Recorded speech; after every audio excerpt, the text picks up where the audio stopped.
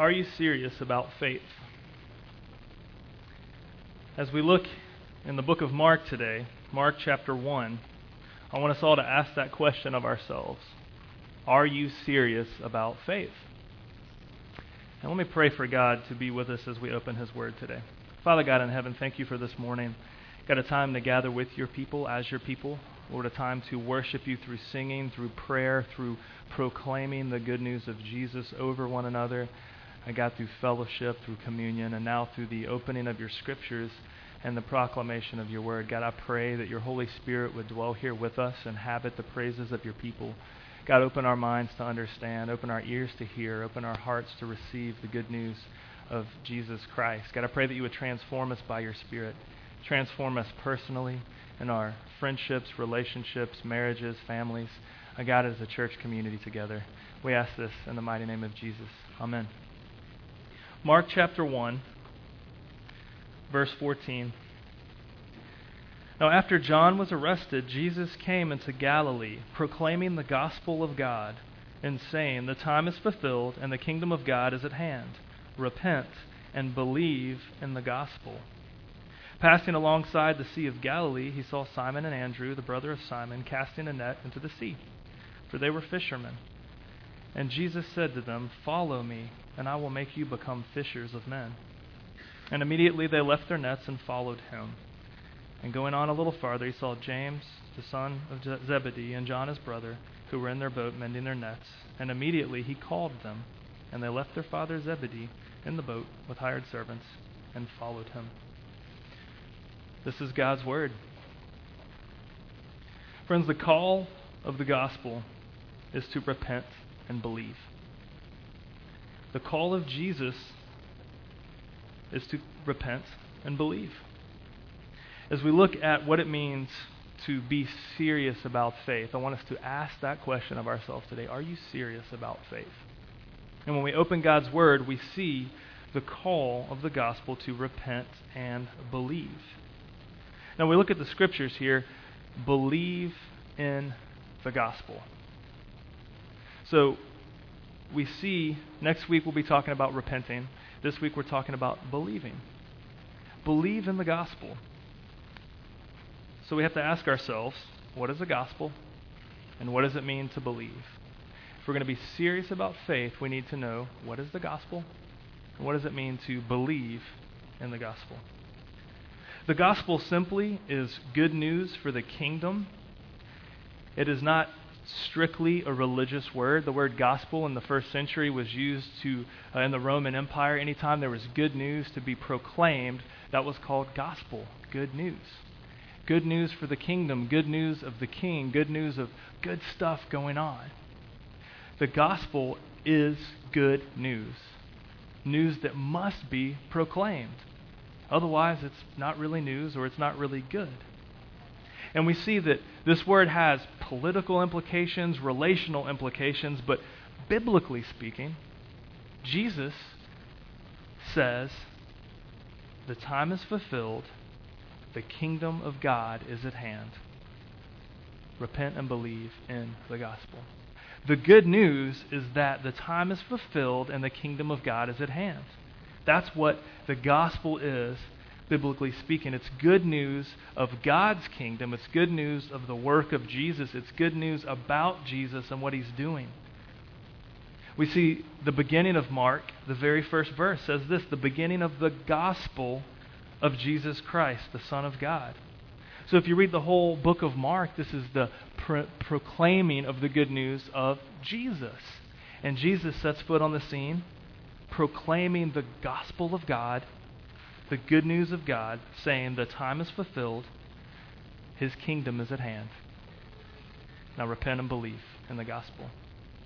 You see, the gospel is good news that is to be proclaimed. The gospel is good news about Jesus. The gospel is something that evokes a response. And what we're looking at today and next week particularly in faith and repentance, taking this thing seriously, is we're looking at the response to the gospel. When the gospel's proclaimed, there's a response that has to happen. And Jesus says, repent and believe. And we see after that people follow him because of the proclamation of this good news. So the gospel is the core of why we exist. It's why we gather here on Sundays. We proclaim this good news of God's kingdom. We proclaim the good news of the personal work of Jesus. We proclaim the gospel so that we would repent, believe, and follow Jesus. If you're here today, the gospel's for you. The gospel is for prodigals, those who are lost, those who are rebels, those who have lost their way. The gospel is for religious people so that we can repent of our idolatry and our goodness and turn to our Savior. The gospel is for Christians, those who know Jesus, so that we can know Him further and more deeply. We're reading a book right now in our men's group called The Explicit Gospel by Pastor Matt Chandler. And he says the heart of the hearer of the gospel must move either toward Christ or away from Him. When you hear the gospel, your heart has to be stirred either toward faith and repentance and worship and obedience to follow Jesus, or your heart will respond with hardness. No one can hear the gospel and not respond. So friends, as we gather today and ask this question of ourselves, are you serious about faith? It was my prayer before I even stood up here is that God would soften our hearts, that God would stir up our hearts to worship and obedience and faith and repentance, believing and following Jesus, rather than having hardened hearts and walking away. So we see when we say, are you serious about faith? First and foremost, it begins with the gospel, with the proclamation of the good news of God's kingdom, the proclamation of the good news of the person and work of Jesus. As Jesus said, the time is fulfilled. The kingdom of God is at hand. Repent and believe in the gospel. That's good news. But secondly, we see, what does it mean to believe? We can say, Jeremy, we want to be serious about faith, so there's the gospel. And Jesus says, repent and believe. We'll talk about repentance next week. This week we're talking about belief. What does it mean to believe? When you read in the Scriptures, when you read your Bible, the word believe or belief is often the same word that can be translated faith.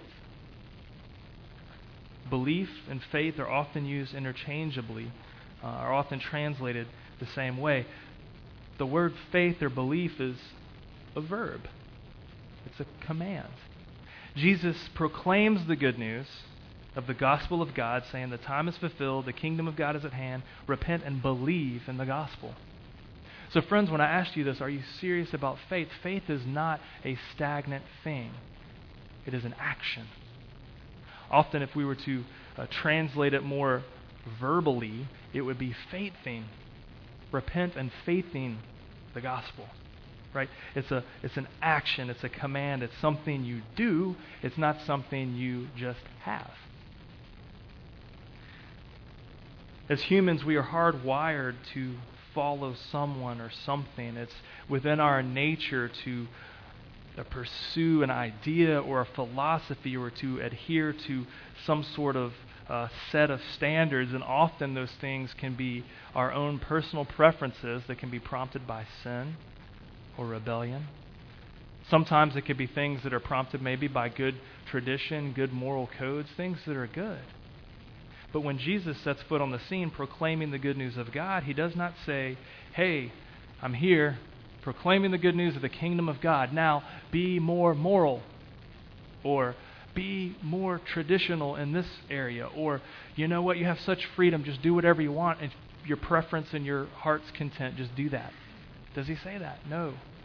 As He proclaims the good news, He says, repent and believe in the gospel. Faith in the gospel. Be serious about faithing in the gospel. Often we limit belief or faith to merely adhering to an idea rather than action. And if you're like me and you grew up in a church, which I did, and growing up in a church in this town, it's easy for us to say, well, you know what, I believe in Jesus. You've often heard me say, well, I have this idea that, when I was 8 years old and I prayed a prayer and was baptized, I wrote the date down on the inside of my Bible so that if anybody said, hey, are you a Christian? I'd say, of course, because right here, June 29th, 1986, I prayed a prayer to receive Jesus. And then July 14th, I was baptized in a creek. not a bad thing to celebrate what God did in my life as an 8-year-old. I remember those dates very vividly. But when Jesus comes on the scene saying repent and believe in the gospel, it's not only adhering to this idea, but it's an ongoing faith thing, an ongoing verbal thing that you do, not just an idea that you compartmentalize. There's a lot of medical people in the room, and if you're not a medical person, you probably have met one or been to the doctor sometime. And can you imagine how this would play out in our lives? Like, because we say, well, faith is something I have. I believe that Jesus did this, or I believe that Jesus said this, or I have all this theological ideas and philosophical ideas, moral code. I think those things. That's often how we compartmentalize belief. Can you imagine going into surgery, and like you're laying on the table, like in your little gown, and the guy's like about to put the anesthesia, about to knock you out, and right before the doctor walks in and says, "Hey, I'm doing surgery. I went to med school 20 years ago, and I think that this will work. Good night." How would you feel about that? How would you feel if a doctor walked in and said, "Hey, I believed in med school 20 years ago that this would work. Haven't practiced it, haven't even cleaned the scalpel, haven't really done anything in 20 years, but 20 years ago I read something in medical school that this surgery would work. So here we go. Dude, get me out of there." Right? You wouldn't want to go to surgery if somebody said, "Hey, I believed something up here 20 years ago." In the same way, when we ask this question, are you serious about faith? It is not a mere understanding of an idea from your past or from the Bible's past, but rather the call to repent and believe in the gospel is more than up here, an idea. It is an ongoing faith thing, an action. It's something that you do. So to be serious about faith is something that we are engaging in constantly, personally, together in marriage and family and as a church community. And we mustn't lose sight of this. Because Scripture shows us that faith is not merely adhering to an idea, but rather it's belief in the promises of God. It's ongoing relational trust in Jesus that He's the fulfillment of those promises. And that is inextricably tied to the proclamation of the gospel. So we see the gospel is good news to be proclaimed about the work of God in the person of Jesus. And we see that faith is belief in action, in relational trust. So I want to break it down this way. To unpack faith in a threefold manner, we'll say that faith is first and foremost believing the promises of God the Father. Faith is secondly an ongoing relational trust in Jesus the Son. And thirdly, faith is prompted and sustained by the Holy Spirit of God. So first let's look at this. Faith is believing the promises of God. Not just I believed it once, but an ongoing believing the promises of God. Like I know the promises of God and I believe and trust those promises, right? See, from the beginning of human history, God created man and woman in His image. He created everything out of nothing, creates man and woman so that they would walk with Him. Sin and rebellion enters the world. The relationship is broken, but God promises restoration. Even in the book of Genesis, right at the very beginning, God promises that someone will come to set all things right, and that God will by no means be an unfaithful God to His people, though they be unfaithful. So faith is believing the promises of God. A few hundred years before the time of Christ, the prophet Zechariah, speaking on behalf of the Lord, says this, "I will bring them to dwell in the midst of Jerusalem, and they shall be my people, and I will be their God in faithfulness and in righteousness." This is a beautiful promise through the prophet Zechariah of God speaking, saying, I will gather my people from exile, from oppression. I will gather them together to be my people. They will be my people. I will be their God in faithfulness and in righteousness. Now, I was studying that passage because those two words are big. Faithfulness and righteousness, right? Like faithfulness, righteousness. And when you look at that, what are those two qualities? Who are those two qualities referring to? Is it referring to God being faithful and righteous? Or is it referring to God's people being faithful and righteous? Huh? I mean, we'll read it again. They shall be my people, I will be their God, in faithfulness and righteousness. I was perplexed all week, like digging through commentaries and studies, saying, who does it refer to? Does it mean they shall be my people in faithfulness and righteousness, and I'll be their God? Or is God saying, I will be their God in faithfulness and righteousness, and they will be my people? And as I was studying it linguistically, it could go both ways. And most scholars are asserting that the prophet Zechariah, speaking on behalf of God, wrote it that way because it can go both ways. Saying that when God rescues his people, when God promises to gather his people, he says, I will bring them to dwell in the midst of Jerusalem, the holy city of peace. I will gather my people, and I will be their God to them, because I'm a faithful, righteous God. And because of what I'm doing, I am promising that when I gather them and I'm their God in faithfulness and righteousness, they too will dwell here in faithfulness and righteousness. Do you see that? That's a promise of God. This is God saying, hey, he's not saying, you better be faithful, you better get right, and if you're faithful and right, then I'll gather you to my holy city. Is that what Scripture says? We are unfaithful people. We can't be faithful. Human history shows that we're not faithful people. No one ever has been except Jesus. We do not believe the promises of God. We do not trust God. Right at the very beginning of the Scriptures, God makes one man and one woman, and they blow it. Don't judge them. We would have done the same thing. We do it, some of us right now. Like, I don't believe you, Jeremy. I mean, just think about it. Ask yourself this question right now as you hear this. Are you serious about faith? Like, what's God doing in your heart right now? Are you saying, Jeremy, I don't believe that's what that means? I'm not trying to convince you. This is God's word, man. Let him convince you. May God soften our hearts to receive and believe the gospel. That's all I'm asking. Because God says, I will bring them to dwell in the midst of Jerusalem. I'm a faithful God. I am a faithful and righteous God. And when they dwell with me in my city, then they will be faithful. Then they will be righteous.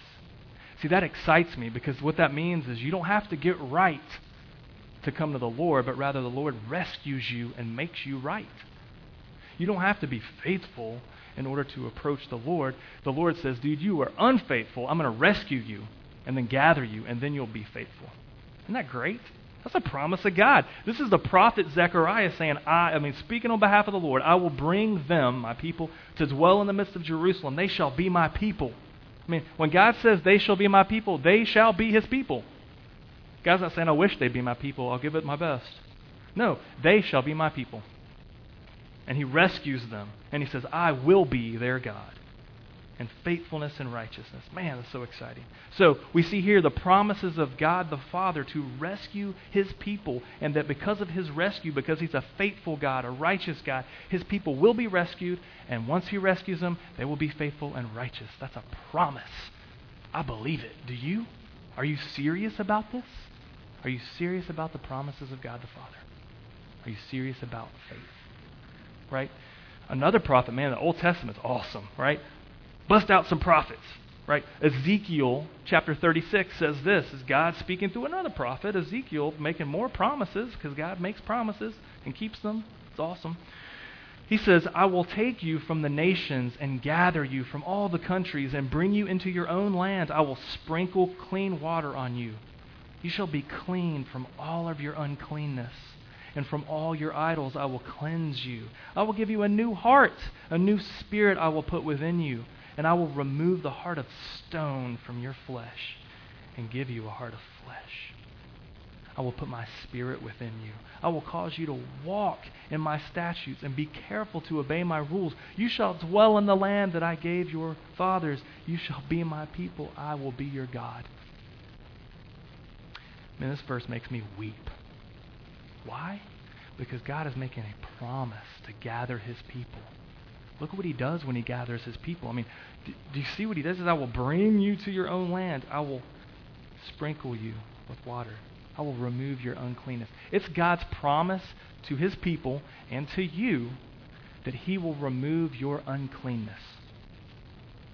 You may be squirming in your seat right now saying, I'm filthy. Jeremy, you won't believe what I did yesterday. You won't believe what happened Friday night at that party. You won't believe what my college dorm room saw. You won't believe what I looked at on the internet.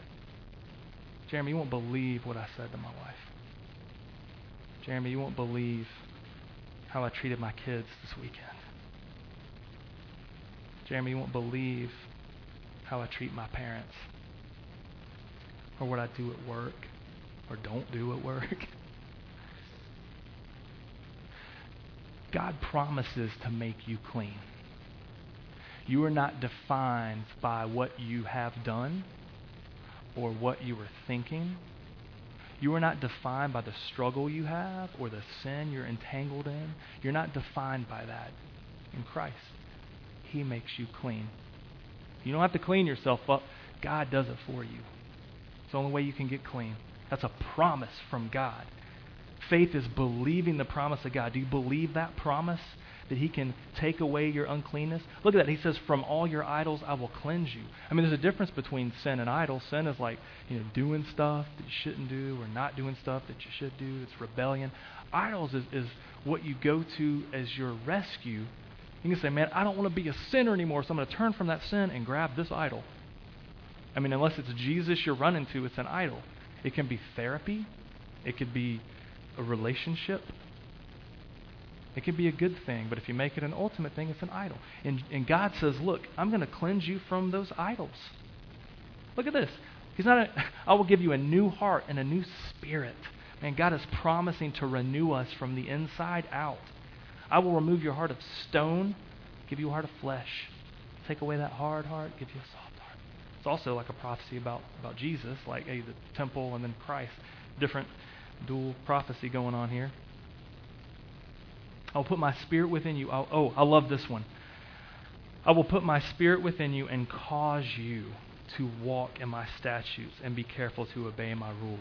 See, I love that. God doesn't say, hey, those rules I give you? Just get rid of them. I don't know what I was thinking. He doesn't say that. Nor does He say, you better keep these rules or else. If you want to get clean and forgiven and renewed, keep the rules. He doesn't say that. He says, look, you can't keep the rules. But when I put my spirit within you, then you will obey. Then you will walk in my statutes. It's exactly what Zechariah was saying. Like, God has to change us, renew us, rescue us to make us faithful, to make us righteous. We can't be faithful and righteous and then come to God and say, look how faithful and righteous I am. No, we're a mess. And God rescues us, cleans us, gives us a new heart, a new spirit, and then causes us to obey, causes us to walk in righteousness. You shall be my people, and I will be your God. That's a promise. That's good news. Right? So friends, what does that look like for you? And when we say faith, are you serious about faith? Faith is believing the promises of God the Father. Those are just two examples of God's promises to His people. Just two. Read the Bible, man. It's full of promises. Do you believe those promises? Faith is believing the promises of God the Father. May it be so. May you believe it. But secondly, faith is not only believing in the promises of God the Father, but faith is also an ongoing relational trust in Jesus. It's a relational trust, not just a, I think that's right. It's part of that. It's intellectual. Yes, you believe the promises of God the Father in your head and your heart, but it's also like a relational trust that Jesus, the Son, is the fulfillment of those promises. We're going to hop around to a couple different scriptures again here because I want us to connect the dots, man. I want us to weave it all together. Otherwise, let's just go eat somewhere, right? I want us to connect the dots of the Bible. Okay, Mark, where we just read, Mark chapter 1, verse 14, says that Jesus came into Galilee proclaiming the gospel of God. It's proclaiming the good news of who God is and what He's doing, who He is, Jesus, and what He's doing. The good news of the kingdom, saying the time is fulfilled, the kingdom of God is at hand. So, For someone before the time of Christ or right in the time of Christ, there was this anticipation that God's kingdom was going to come in. I mean, that's what we saw Zechariah saying, look, I will bring, God saying to the prophet Zechariah a couple hundred years before Jesus, saying, look, I'm going to gather my people. They're going to dwell in the holy city. I will be their God. They will be my people in faithfulness and righteousness. That's a snapshot of the kingdom to come. The prophet Ezekiel, same thing, says, look, God is going to gather his people. God says, you will dwell in the land that I gave to your fathers. You shall be my people. I will be your God. You'll have a new heart, a new spirit. You're going to walk in righteousness and faithfulness. God's going to do that in his kingdom. So there's this anticipation of the kingdom of God coming in. Everybody's biting their nails saying, when is God's kingdom going to show up? And then Jesus sets foot on the scene and says, the time is fulfilled. Everything you've been waiting for, here I am. I mean, even the prophet Ezekiel talks about, says that God will remove the heart of stone and give you a heart of flesh. There's an interpretation that means that God is removing the stone temple from Jerusalem and giving a heart of flesh, giving it Jesus, like God incarnate. It's complicated. It's good news, though. So faith is believing the promises of God the Father, but faith is also an ongoing relational trust in Jesus the Son. Trusting that Jesus is the fulfillment of God's promises. I mean, if God promises to make us clean, to make us righteous, to make us faithful, to gather us, how is he going to do that? Jesus. Jesus.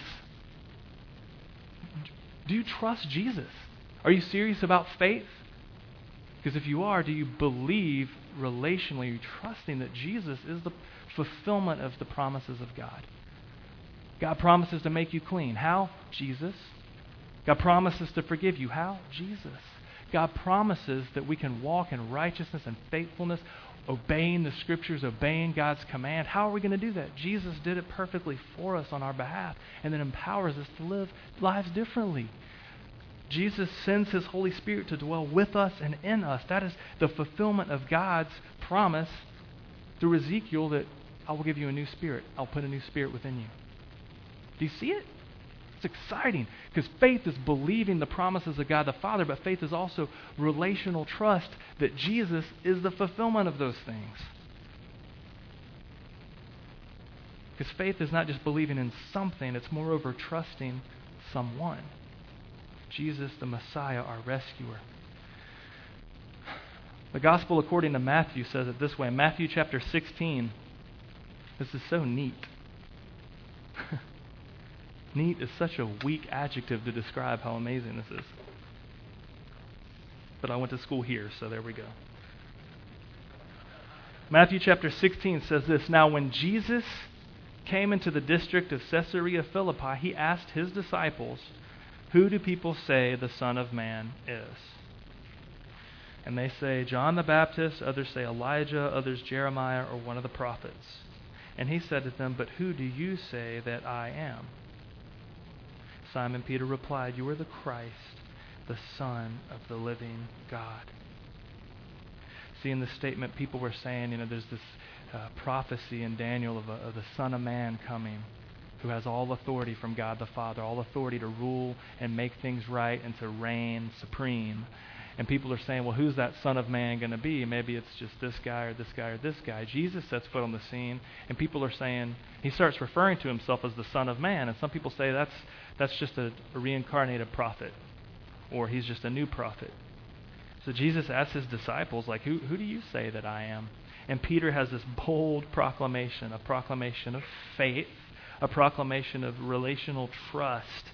You are the Christ, the Son of the living God. In that moment, Simon Peter is responding in a statement of relational trust that Jesus is the fulfillment of God's promises. So what does it mean for you and I today to have ongoing relational trust in Jesus? Because I hope you're tracking with me saying, look, I know faith is believing the promises of God the Father. I want to believe the promises of God the Father. I want to be serious about that. So I hope you're studying Scripture and praying Scripture and searching Scripture and praying to God. Say, God, I believe the promises you have for us. But faith is also ongoing relational trust in Jesus the Son. So what does that mean? What does that look like for you and I today? I mean, for one, if you are a Christian, you have at least at one point in time come to, the Spirit has erupted within you to trust that Jesus will save you from your sin. For me as an 8-year-old, it was like, I'm trusting that Jesus will not send me to hell, but take me to heaven. That was like the mere basic understanding I had as an 8-year-old. Is it true? Yeah, it's true. Is there more to it? Yeah, still learning. So relational trust in Jesus. So what does this look like for you and I today? I mean, hopefully there's a cosmic trust you have that, yes, I know ultimately Jesus will save me from sin and Satan and death. But how are you trusting Jesus like right now? Are you trusting that Jesus is good enough tomorrow when you go to work? Or are you saying, Jesus is okay, but I'd rather have this promotion, and I'm going to put my morals aside and step on people in order to get that promotion, because that promotion is more important to me than Jesus? Or maybe you're like, I'm tired of being lonely. I want to date somebody. I'm tired of looking for a Christian person to date, so I'm going to put my morals aside and date whoever, because Jesus isn't good enough for me, and so I'd rather have someone in my bed tonight. Maybe you're thinking, I need to find a way to shaft somebody out of some money because I need more money. Money is more important than Jesus. Friends, here's the thing. As we've gone through the book of Ephesians in the past several months, we see that our identity is in Christ. But our identity is lived out in different roles. Husbands, fathers, wives, mothers, students, employees, neighbors. How does trust in Jesus play out in your day-to-day lives? As you parent your kids, as you love your spouse, as you date a potential mate, as you go to work tomorrow, as you study, as you relate to others in this church, as you go home and speak to your neighbors. So finally, we see that first, faith is believing the promises of God the Father. Secondly, faith is an ongoing relational trust in Jesus the Son. And thirdly, faith is prompted and sustained by the Holy Spirit. It's an action that is prompted and sustained by the Holy Spirit of God. It's like a 3-legged stool. You have to have all three, otherwise it's not Christian faith. I'll just say that out there right now, right? If you want to be serious about faith, if I ask you, are you serious about faith? Well, I'm serious about one of these. Well, it's a 1-legged stool you got there. You have to be serious about all three. Faith is believing the promises of God the Father. Faith is ongoing relational trust in Jesus the Son. And faith is action that's prompted and sustained by the Holy Spirit of God. You see what happens when Jesus asks his disciples, "Who do you say that I am?" Simon Peter replies, "You are the Christ, the Son of the living God." That is a statement of believing the promises of God that would send a Messiah. That's believing that Jesus relationally is that fulfillment of that promise, but it's also an action prompted by the Holy Spirit. Listen to what Jesus says. Jesus answered him, "Blessed are you, Simon Bar-Jonah, for flesh and blood has not revealed this to you, but my Father who is in heaven. And I tell you, you are Peter, and on this rock I will build my church, and the gates of hell shall not prevail against it." You see what happens from Peter's bold proclamation. It's not something that's just like a physical thing, like, "Hey, I'm Peter, I'm smart, figured this out." No. God revealed that to him. And there are promises throughout the Bible that God, Jesus sends the Holy Spirit to dwell with his people when we gather to worship. When you read the book of 1 Corinthians, you see that the Holy Spirit is in you personally, and the Holy Spirit dwells with us as we gather together like a temple, right? When you open the Scriptures, the Holy Spirit inspired these words to be written and has preserved them throughout history. When you understand Scripture, it's not because you're smart. You are smart. You're so smart. But if you understand Scripture, it's because the Holy Spirit gives you understanding in your brain. If you believe, it's because the Holy Spirit is chopping up that hard heart and making it soft. And you say, "Wow, I believe this. I'm trusting Jesus." So faith is an action that's prompted and sustained by the Holy Spirit of God. I mean, you see what happens next after, back to the Gospel of Mark, after Jesus proclaims the gospel, says the time is fulfilled, the kingdom is at hand, repent, believe in the gospel. The next thing you see is a bunch of fishermen are following Jesus. Jesus says, follow me, and they're like, yeah. Why do they follow him? Does he say, I got ice cream sandwiches, let's follow Jesus? No. Do they follow Jesus because they're like, man, fishing is horrible, let's follow Jesus? No. They follow Jesus because the Holy Spirit erupts within their heart faith, belief, trust. They say, that guy, I'm going to relationally trust that guy more than I trust my family, my heritage, my tradition. I mean, these guys hop out of their boats. They leave everything. It's like generations of family business at stake here. They say, you know what, Father, we love the family business, but Jesus is better. Father, we thank you for opportunity to work, but Jesus is better. God, Father, thank you for the money that we're making when we catch fish, but Jesus is better. Does that happen because Jesus is just like awesome looking? Does that happen because their work environment was so horrid? No. It happens because the Holy Spirit of God prompts an understanding in their minds. That's what the Holy Spirit does throughout the Bible. Like, takes blind eyes, makes them see. Takes deaf ears, makes them hear. Takes hardened hearts, makes them beat with life. Takes stinky fishermen and makes them say, Jesus is the fulfillment for God's promises. Everything you've been waiting for generations is coming true in that man. Drop everything. Let's go. That's what happens. That's what the Holy Spirit does.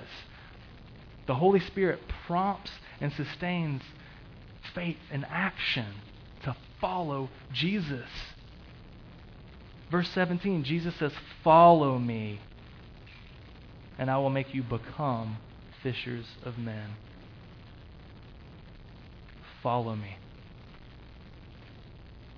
That means believe the promises of God. That means trust Jesus relationally. That means the Holy Spirit is prompting action to go do stuff.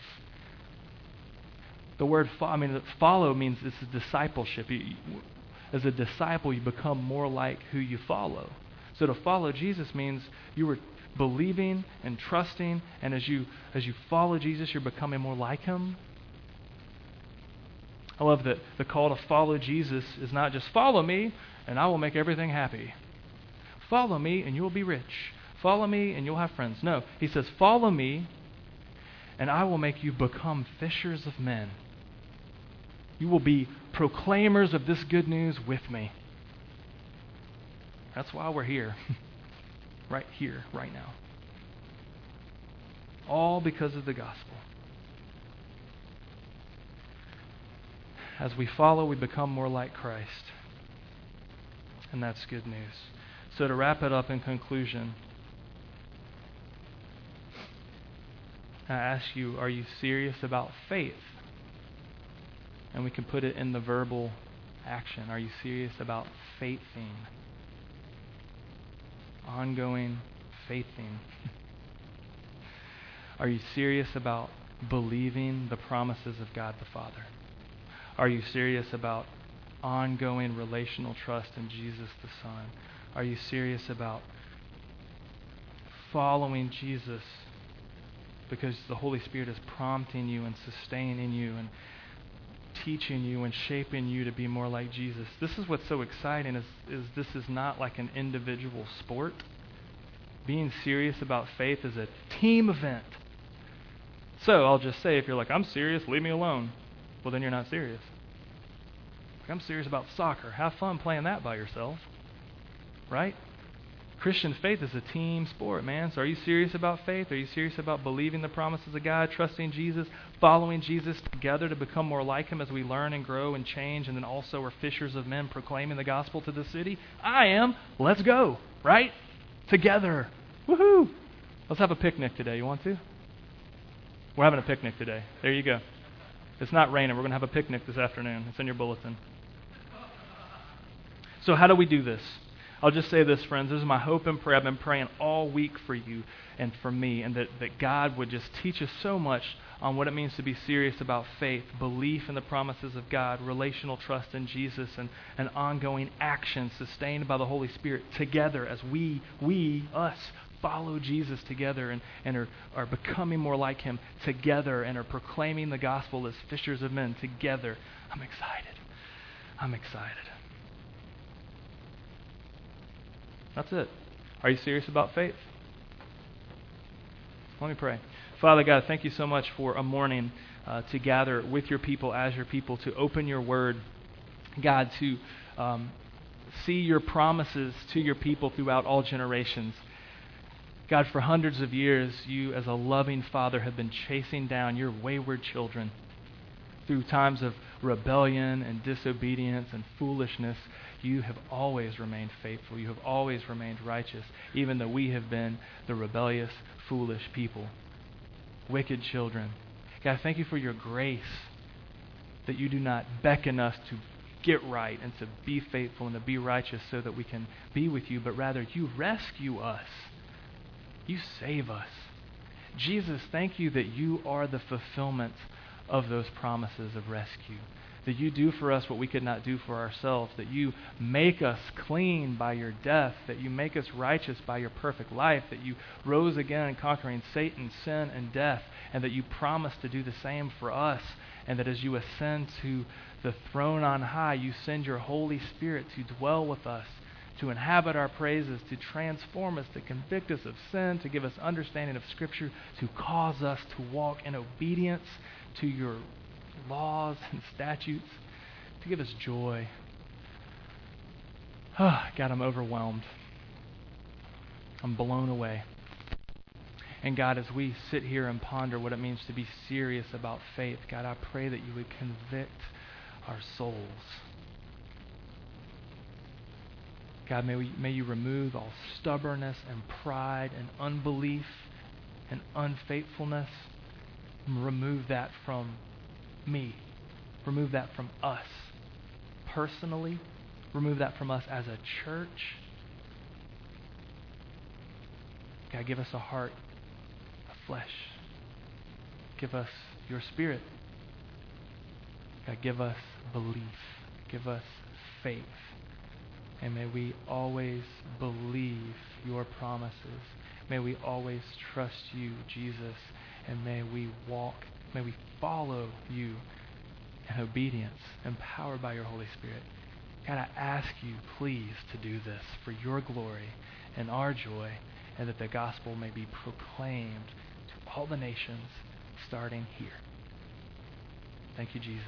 Amen.